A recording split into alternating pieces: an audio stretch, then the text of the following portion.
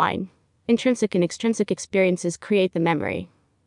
Because almost all purchase situations do not include the opportunity to taste wines before buying, this is a risk that concerns consumer the most, so they use information from the bottle and label as clues as to what lies inside the bottle.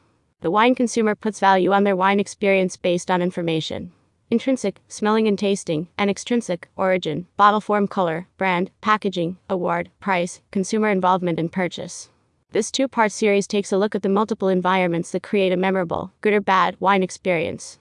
Wine is a head trip, not a geography lesson. Image courtesy of licensed CC by SA North Carolina, unknown author. Just about every country in the world and every state in the SA is making a drinkable wine. The global wine market accounted for $489.3 billion in 2021, Acumen Research and Consulting, and is estimated to increase to $825.5 billion by 2030, growing at a compound annual growth rate, CAGR, of 6.1% from 2022 to 2030. People are drinking wine. However, the 2022 State of the Wine Industry Report, Silicon Valley Bank, finds that people over 65 are the demographic most likely to choose wine over other options. Younger drinkers are increasingly drawn to competing for alcoholic beverages, such as beer, spirits, and spiked seltzers. Baby boomers drink more wine than millennials by nearly a 2-1 ratio. Unless the industry attracts consumers under the age of 65, wine consumption might decrease by 20% when boomers sunset. A decreased interest in wine among younger consumers, coupled with the encroaching retirement and decreasing wine consumption of wine-loving baby boomers, poses a primary threat to the industry worldwide. Challenges. The problem with wine sales is not availability, the problem is not price, and the problem is not global warming, global cooling, or the availability of expert winemakers. At the very basic level, the taste of wine is based on two factors: the wine grape itself, of which there are over 10,000 varieties, and where the grapes are grown. To motivate consumers to even contemplate a wine decision, the industry must drill down and dissect the entire wine experience. Influencers. Start with the bottle. The appearance of the bottle and who has poured it affects our opinion of the wine. The color, intensity, and clarity of the wine create expectations of the wine even before we reach for the glass. European bottle shapes and colors are important in the wine industry, and frequently the glass color selection is based on tradition. A California vintner producing a Cabernet Sauvignon may select a bottle that reflects the wine's European heritage, i.e., Bordeaux, and this may be an effective marketing tool that connects the consumer to the inspiration.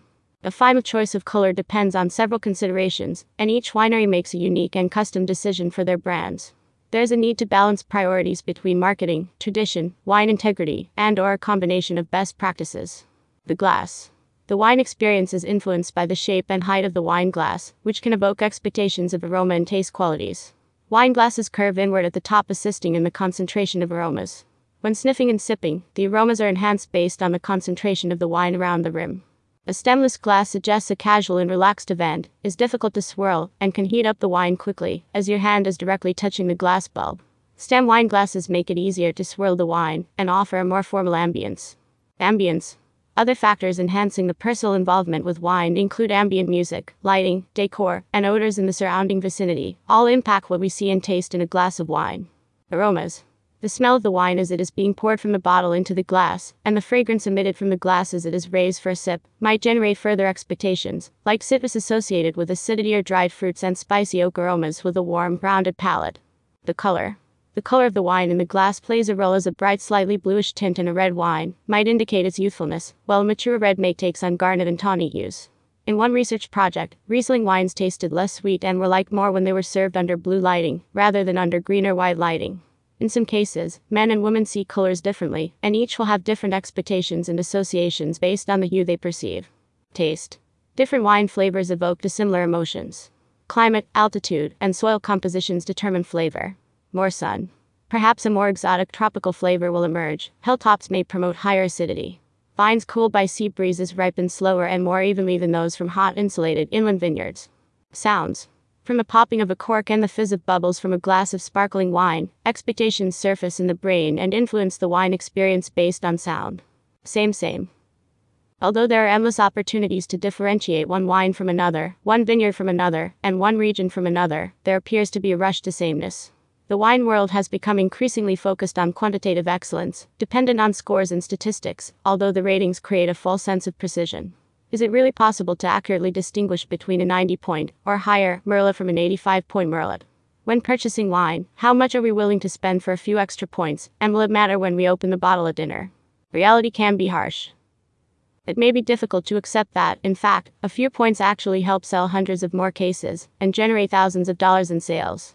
It is also hard to believe that 77% of online shoppers use reviews and ratings, and 63% are more likely to purchase from a site if it has wine reviews and ratings, Wine Direct. Wine scoring continues to be among the most effective tool a professional has to express opinions about the quality of a wine and assist wine buyers, producers, and consumers on which product to purchase. A Nielsen Industry Report, 2020, found that online sales drive 55% of wine growth in the US, and since the pandemic has grown exponentially. What is old is new again. Wine reviews are not a new phenomenon. In reality, they started centuries ago. The Marquis of Pommel established a system to rate the vineyards used for poor production in the mid-18th century. In Champagne, all villages are quality rated between 80–100%, the lowest is rated between 80–89%, the Premier Cru villages are 90–99%, and Grand Cru villages are 100%. Bordeaux classification started in 1855, and Chateau ratings fall into 5 different categories. Burgundy classification determines vineyards to be rated in 4 different categories, with Premier Cru and Grand Cru at the top. In Germany, Claude-Vatswein creates a hierarchy of wines, i.e., area, region, village, and vineyard, and runs in parallel with the existing hierarchy, Praticate, based on must sugar levels. In 1978, Robert Parker introduced the 100-point system, and this has become the international standard for rating wines.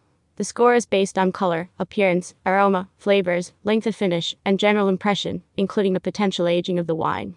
This scale has become so popular that winemakers have changed the way they make their wines in order to get a higher score, as higher scores fetch higher prices. In addition, multiple publications and critics who score wine could provide a platform to wines with low visibility in order to offer a wider selection to their customers. With an increase in wine purchases being made from home, the role of online wine scores has elevated this service and eliminated the human interaction at brick-and-mortar stores. Andrew Mulligan, Conviv Wines, stated, "There will always be money to be made in helping people feel more comfortable and confident about the things on which they spend their money." Labels, packaging, bottles, cans. It is getting harder and harder to find the agricultural or vigneron contribution to the beverage in the glass, as winemakers try to meet what is perceived as the consumer wants and wishes. It is interesting to note, however, that research finds that wine drinkers actually want us more clarity in the labels. 36% are confused by wine labels, and 81% want the labels to be clear and easy to understand. Wine buying analytics. Consumers gravitate towards brightly colored labels, i.e., red, orange, gold, for wines priced under $20 per bottle. For wines priced over $20, consumers prefer a more traditional aesthetic. The age of the consumer influences preference, with millennials attracted to the more fun, colorful, and adventurous labels. Packaging influences purchasing, and wine in a can have a growing audience. In 2021, sales reached $253 million, an increase of 62% over the previous year. Drinkers want wine to match their lifestyle, and it is on the go, without a glass. With a can, brands can run full 360-degree wraparound labels that help tell the story even further. Directions to go forward. Wine is considered one of the oldest products created by mankind, and over the centuries has been transformed into the popular beverage it is today. It is a rare combination of art and science, integrating elements from creativity to technology, and providing a variety that is able to match a diverse base of consumers worldwide. Rather than concentrate on looking at wine zones and sectioning one area from another, winemakers seeking to expand wine consumption and profitability should concentrate on the extrinsic characteristics of the wine and the wine consumer, and not the wine experts. According to researchers Larry Lockshin and Armando Maria Corsi, consumers frequently start their wine experience before making a purchase and consider price, label, awards, volume, country of origin, alcohol percentage, store promotions, etc. Some high-end consumers are likely to consider intrinsic cues such as taste, flavor, smell, and grape varieties, as well as previous experiences, recommendations from other consumers, or the customer's psychological association with the wine. Which of these and other variable influences of wine purchasing will depend on such factors as the country of the customer, income, education, and personal preferences. What does this research tell us? In the State of the U.S. Wine Industry 2023, it is noted that American producers are missing a massive market because of their poor marketing efforts to motivate younger generations and their inability to make wines within the budget of young consumers. Rob McMillan. There are many opportunities to grow the wine market, domestically and internationally, if only the current wine producers would trust their own palates in the research. Dr. Eleanor Gerli. This copyright article, including photos, may not be reproduced without written permission from the author. Coming up, Part 2. A genuine winemaker discovered in Istria, Slovenia. More news about wine.